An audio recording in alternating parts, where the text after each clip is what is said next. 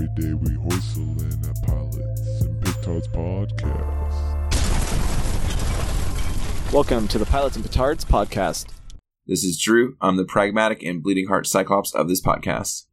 I'm Jimbo, the anti-millennial, non-conforming, existentialist, pilot critic, and Kenny of the podcast. And this is the podcast with nothing much ado about aircrafts and potentially everything to do with the first episode of a filmic series. Disclaimer. A word in the title, petard is a word. It's a real word. Look it up later so you don't get hoisted by your own petard.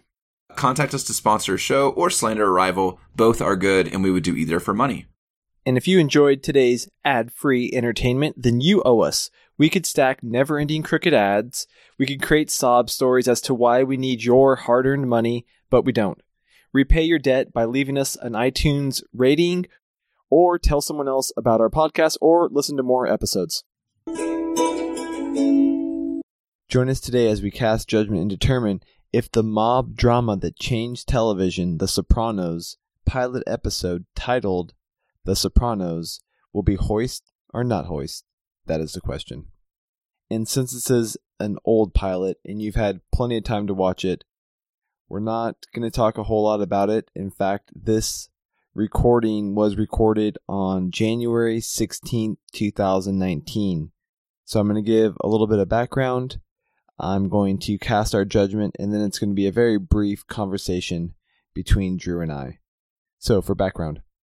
So The Sopranos is that television show. It was HBO's big drama. The slogan, "It's not TV, it's HBO," and Sopranos was a big part of that movement. And kind of was a big shift in television in general. You do see a lot more TV series being taken a lot more serious after The Sopranos, to the point today where now, TV is a big deal. You do see movie stars going back to TV. So this is that period of time. This show represents that shift. Drew and I were maybe a little harsh in our placement. This episode is primarily us placing The Sopranos in the quest for the best and worst pilot ever. I think it's safe to say that Drew and I would both consider this a strong pilot, at least strong enough to not be hoisted. So that will be our official judgment, not hoist. And here we go. This is going to be our brief discussion on the placement of the pilot episode, The Sopranos, into the list, the quest for the best and worst pilots ever. Enjoy. Sopranos is boring. Here's the thing about Sopranos and the quest for the best. Sopranos was boring, but I think it was like a meta commentary on, how shitty like our American values are, and how if you get everything that you want based on our materialistic culture, you're still going to be unhappy because everyone's unhappy at like their core. I get that. It was still boring. So let's scroll to the part of the list where like there's boring shit. Like the middle. The middle's all pretty boring. All right. So 66 pilots. That makes the middle 33. Number 33 is the Castle Rock pilot Severance. I would put that above Sopranos because something exciting happened in that pilot. How about Lost or Boy Meets World? Something interesting happened in Boy Meets World. I don't think anything interesting happened in Sopranos. Boy Meets World sucks, dude. No, I disagree. The guy's the head of the mob, and he's going to see a psychiatrist, and he's crying about ducks. Like, that's funny, dude, and that's interesting. I think the show was worth doing a full episode on just because I kind of like the dynamic of Tony Soprano and being like the macho man that's maybe not as macho and maybe like regrets how he got stuck in the position where he is. But the stuck is like the part because I feel like there were two disparate threads there. I think there was a question about masculinity, but that was more between Tony and his nephew, like whoever that guy was. The dude with the shitty haircut who kills the guy. Christopher, yeah. I feel like that was one. The idea of contentment was a separate thread that I wouldn't necessarily have tied together with their ideas on masculinity. I think that was more like a commentary on like America and consumerism.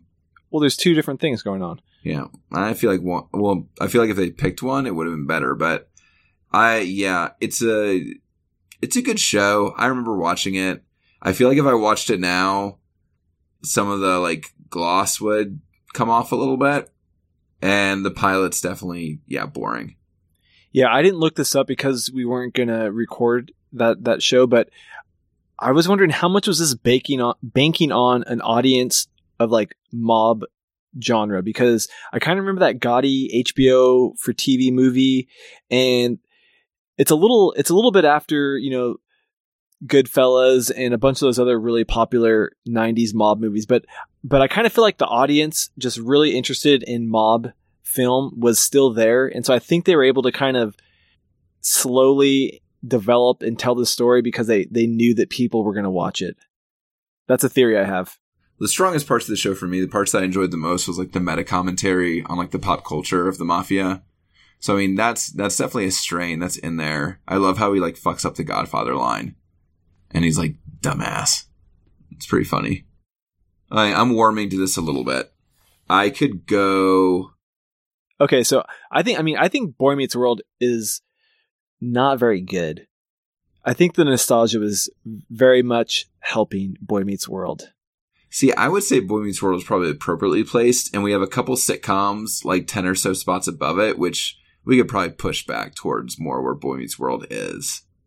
Because I feel like Boy Meets World, along with Married with Children, and along with like, if we put another show or two down there, like maybe even we could push Cheers down, are kind of like, you know, sitcoms that follow a trope, sitcoms that do a certain thing, and they're fine, they do it well, but how is I Feel Bad so high?